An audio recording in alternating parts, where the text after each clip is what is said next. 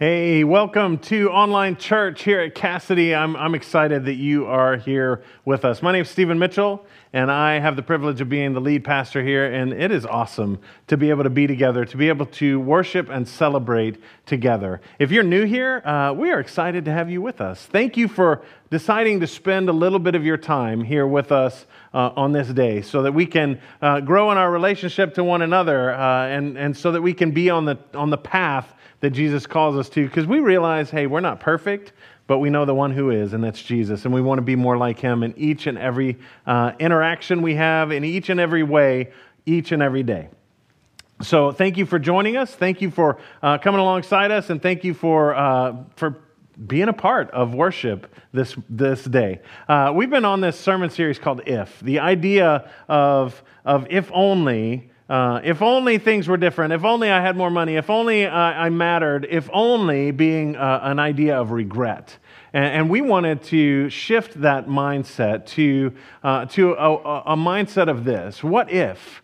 What if is potential? What if is hope? What if is the possibility, the promise of what we could be in Jesus Christ? And so we need to live in what if and not in if only.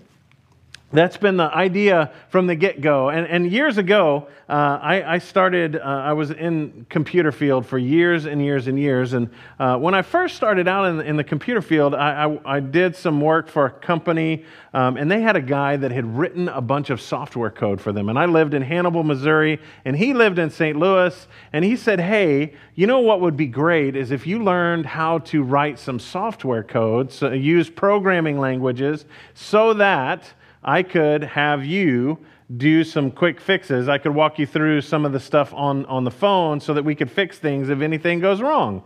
And I was like, that sounds like it would be beneficial to me. So I decided, hey, I'm going to do that. And in order to do that, I had to drive all the way to St. Louis to buy a programming book because they didn't have programming. They didn't have a store that had those kinds of things back in Hannibal.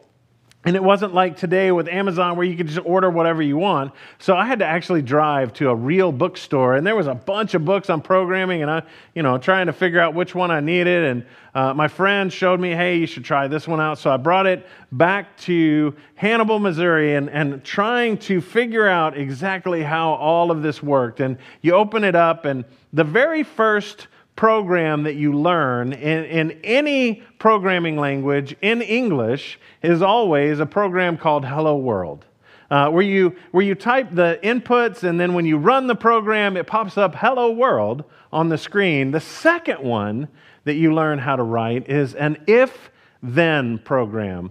If somebody presses the space bar, then display on the screen Hello World. If somebody presses the enter key or any key, then do something. The if-then statement is a powerful part of writing computer code because it tells the computer if any set of things happens, then you need to do this other set of things. And what was interesting to me is I realized just how much in my life if-then statements really apply. If somebody comes into my lane while I'm still in the lane, I will honk my horn and glare at them. If somebody does wrong to me, then I will be upset about it. If somebody decides they want to gift me with a brand new truck, then I will receive that truck gleefully. If all of these things happen, then all of these things happen. And so what I wanted us to think about is this. If all of the things that we have talked about over this past set of 5 weeks is true, then we need to do something about it.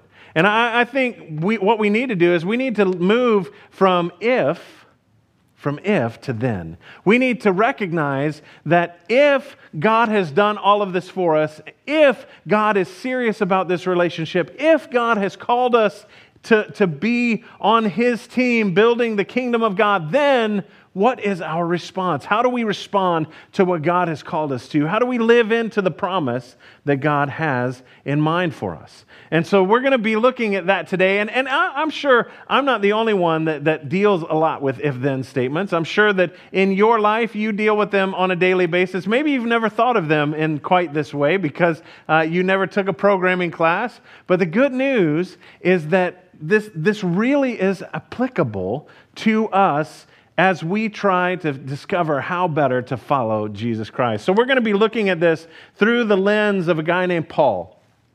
Paul was a troublemaker, both inside and outside the church. If you don't know much about Paul, Paul, before he became a follower of Jesus, he was a persecutor of the early church. He was against the followers of Jesus. As a matter of fact, he was at the execution of a guy named Stephen, who was the first martyr in the church. Later, after he became a Christian, he also continued to cause trouble. One, because he was effective in the mission and ministry that God sent him to.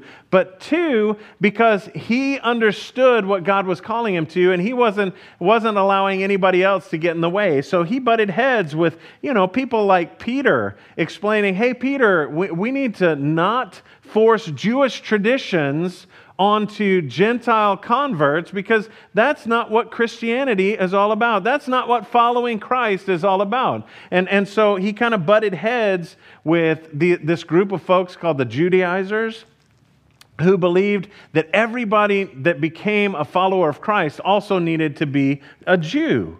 And Paul wasn't having any of it. And so rumors had been spread and ideas about who Paul was and what Paul really stood for and how he was wrong or how he was right were running all over this world, the world that Paul lived in this New Testament time.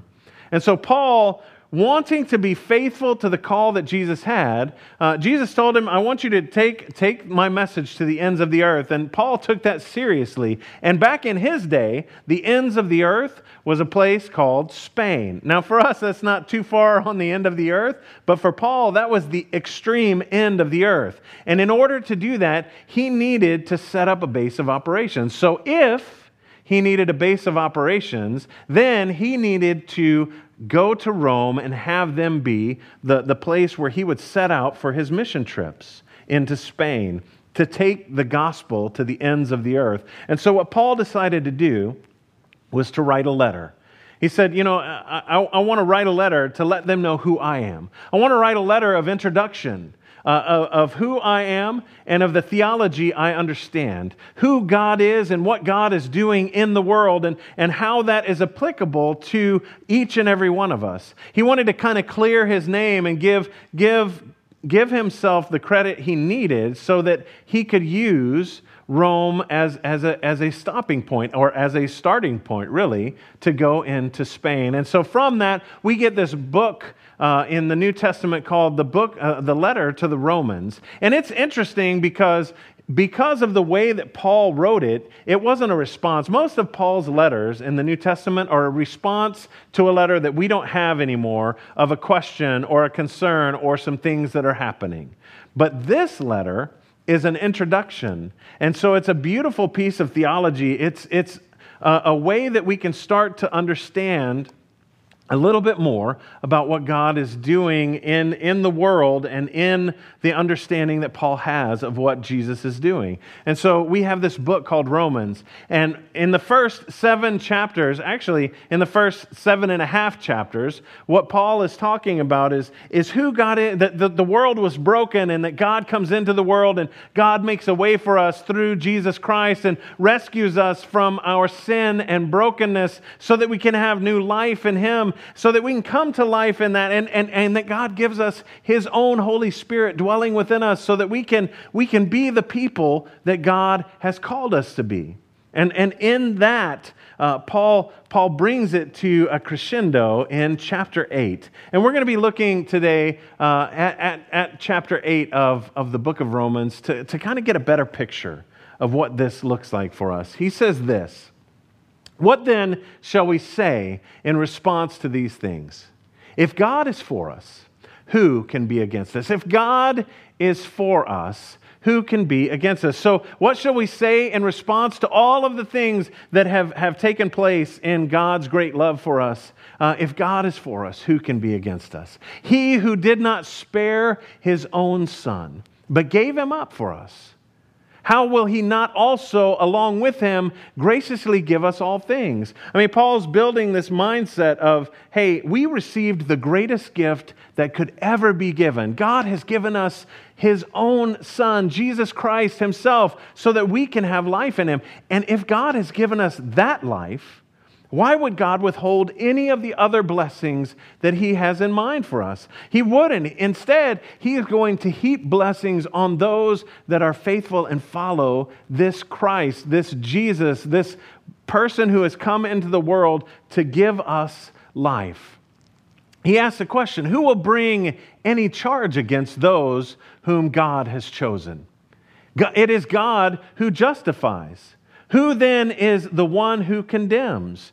Here's the question. God is the one that we have wronged, the creator of the heavens and the earth, the only one that truly we have sinned against. Now, we've done wrong things to people, but it's in violation of God's law, and so it's ultimately God that we have sinned against. And so what Paul is saying is God has chosen us, and if God has justified us, not just forgiven us, but justified us, so paid the cost, the debt that we owed, so we owe nothing now. If God has done that, then who can condemn us? Who is left?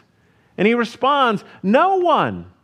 Christ Jesus, who died, more than that, who was raised to life, is at the right hand of God and is also interceding for us. So God gives us Jesus Christ, and more than that, not just Jesus Christ who was crucified, but Jesus Christ who comes to life in him. God has given us that, and now Jesus doesn't just go and is absent from the world. No, Jesus sits on the right hand of the Father and intercedes on our behalf. And so he asks the question, who shall separate us from the love of Christ? Shall trouble or hardship or persecution or famine or nakedness or danger or sword? Can any of these things separate us from the love of Christ? For as it is written, for your sake we face death all day long. We are considered as sheep to be slaughtered. Paul answers his own question. He says, no, in all these things we are more than conquerors through him who loved us. We are more than conquerors through him who loved us. This God who has given all things to us, this God who gives us and holds nothing back by giving us Jesus himself, has given all of this to us. There is nothing that can separate us from him. Nothing that can separate us from God's great love for us. And in that, we become more than conquerors. There's a guy in the 1800s named Oswald Chambers, and he wrote a book. Honestly, it is a pearl of great price. And if you've never read My Utmost for His Highest, it's a daily devotional. I highly recommend it. Spending a year reading My Utmost for His Highest, it will be a blessing to you in the growth and grace that you need and in the relationship you had. Oswald Chambers takes this concept of being more than conquerors in his book, and he says this: no power on earth or in hell can conquer the Spirit of God in a human spirit. It is an inner unconquerableness. It is an inner unconquerableness. Here's the deal. That's not a word in Webster's dictionary. There's no unconquerableness that you're going to find in the dictionary because he made it up, but it is so applicable to who we are in Jesus. If the Spirit of God dwells within us, then nothing can conquer us. We have an inner unconquerableness. We have life in who Jesus is, and we have more than that. We have the authority and the power of God himself dwelling within us. This gives us that spirit of unconquerableness, within us. And I just love the way that he says that, because it is so, so true. Because within us dwells the very person who set the stars in the sky, the person who caused the planets to come together, the person who did all of those things on our behalf. And this is the God that loves us. And so Paul concludes his questions, his thoughts with this: "For I am convinced that neither death nor life, neither angels nor demons, neither the present nor the future, nor any powers, neither height nor depth, nor anything else in all creation will be able to separate us from the love of God that is in Christ Jesus, our Lord." Nothing can separate us from the love of God that is in Christ Jesus our Lord. The gift that we receive in Jesus Christ, nothing can separate us from that great love. Nothing can hold us back from the gift that we have in Jesus Christ. We are unconquerable in our spirits and in the truth of who Jesus is. There's a perfect example of somebody who has lived through this, who didn't let the world hold them back. In World War II, there was a guy named Dietrich Bonhoeffer. He is one of the superheroes I have in the faith. He was he was a pastor, a theologian, a spy, and a martyr. He started out by leaving Germany. He left Germany because he was uncomfortable with the rise of the Nazi Party. He left Germany because he wasn't going to be a part of that and didn't want the persecution that was happening in the Christian churches. And so he left and had gone to America. And a few years ago, there was a book that came out called Dietrich Bonhoeffer, Pastor, Theologian, Spy, and Martyr. And in that book, we see a letter that he wrote. And that letter says this: "I've come to the conclusion that I made a mistake in coming to America. I must live through this difficult period in our national history with the people of Germany. I will have no right to participate in the reconstruction of Christian life in Germany after the war if I do not share in the trials of this time with my people." You see, Dietrich was convinced that he needed to go home to Germany, to be a part of what was happening in Germany, not to accept the Nazi regime, but instead to decry it, to say, no, this is not the right way. And he really got involved in some stuff that other pastors look at and go, whoa, I don't know if that's okay or not. He was involved in an attempt to assassinate Adolf Hitler, because he knew that Hitler was in control of this, and that if Hitler went away, then he thought maybe some of this would crumble. And so because of who he was and because of his anti-Nazi stance, he ended up going to the concentration camps and was ultimately martyred there, killed for his faith in Jesus Christ, and not allowing the people that he loved to go blindly without hearing a voice of someone stepping up and saying, no, this is wrong. And so Dietrich lived this life knowing that he was more than a conqueror in Jesus Christ. He wasn't afraid for his life as much as he wanted to be the person that God had called him to be.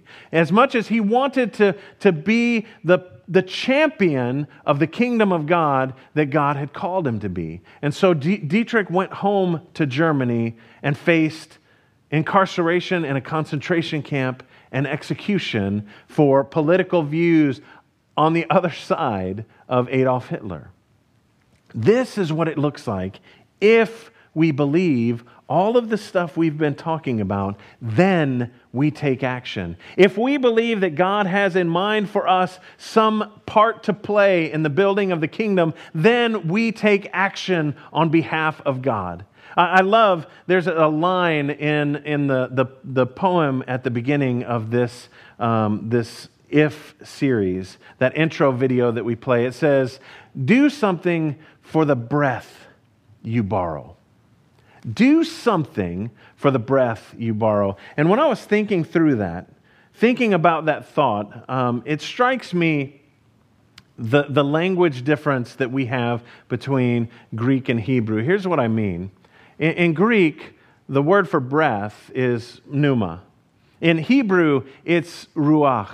The idea is this: it's not just breath. It's breath and wind and spirit all rolled into one. It's this concept. And so we have received the breath of life from God. Each and every one of us that lives has received the breath of life from God. But as followers of Christ, we have received more. We receive the Spirit of God. So within us, we have a twofold breath from God, and we have a response that we can pay back. If this is true, if God dwells within us, then what are we to do? If God lives in us, how is it that we come to life in Christ and do nothing? If God dwells within us and we are unconquerable, why do we cower behind reason and logic that prevents that? Why do we make up arguments about why we can't share the good news of Jesus Christ? Why do we step back from serving? Why do we step back from giving? Why do we step back from living our lives on behalf of Christ? My guess is this, that we have a struggle within us on the faith that describes us. We struggle to understand who we are in God. We struggle to believe whether or not this is true. Because that's the only thing that makes sense to me on why we hold back, on why we don't take that step forward into the truth, the hope, the promise that we have in Jesus. Friends, we have this week, we start the season of Advent.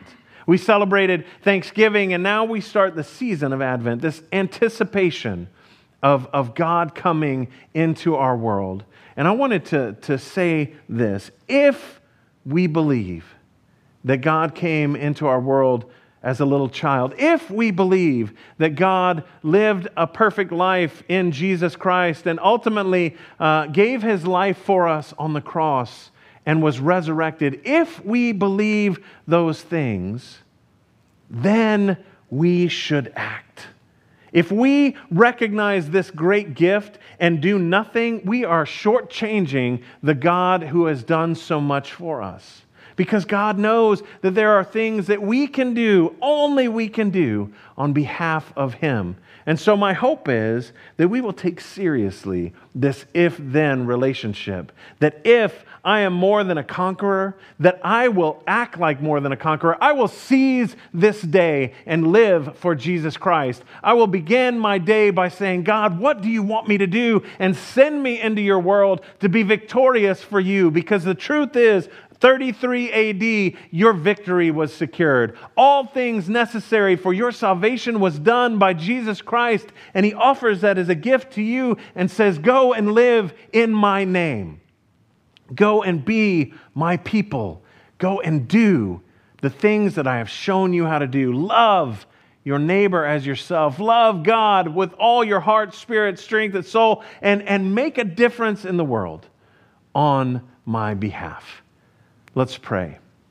Gracious and almighty God, we give you thanks and praise for the gift we have in Jesus Christ, for the life that you offer to us, for the love that you reveal to us, and for the hope we have in the truth that we are more than conquerors, that we can step out onto the sea right alongside you, that we can believe, that we can tell this mountain to get up and move, and by the faith that you have given us, it will do so. So, Father, we pray that in this moment that you would be present with us, that you would pour your Holy Spirit out upon us, and that by the power and presence of your Holy Spirit, we would be moved to action.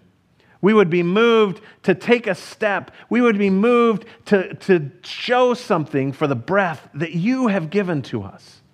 Help us to live into this promise. Help us to love others the way that you want us to. Help us to be more than conquerors in everything that we do.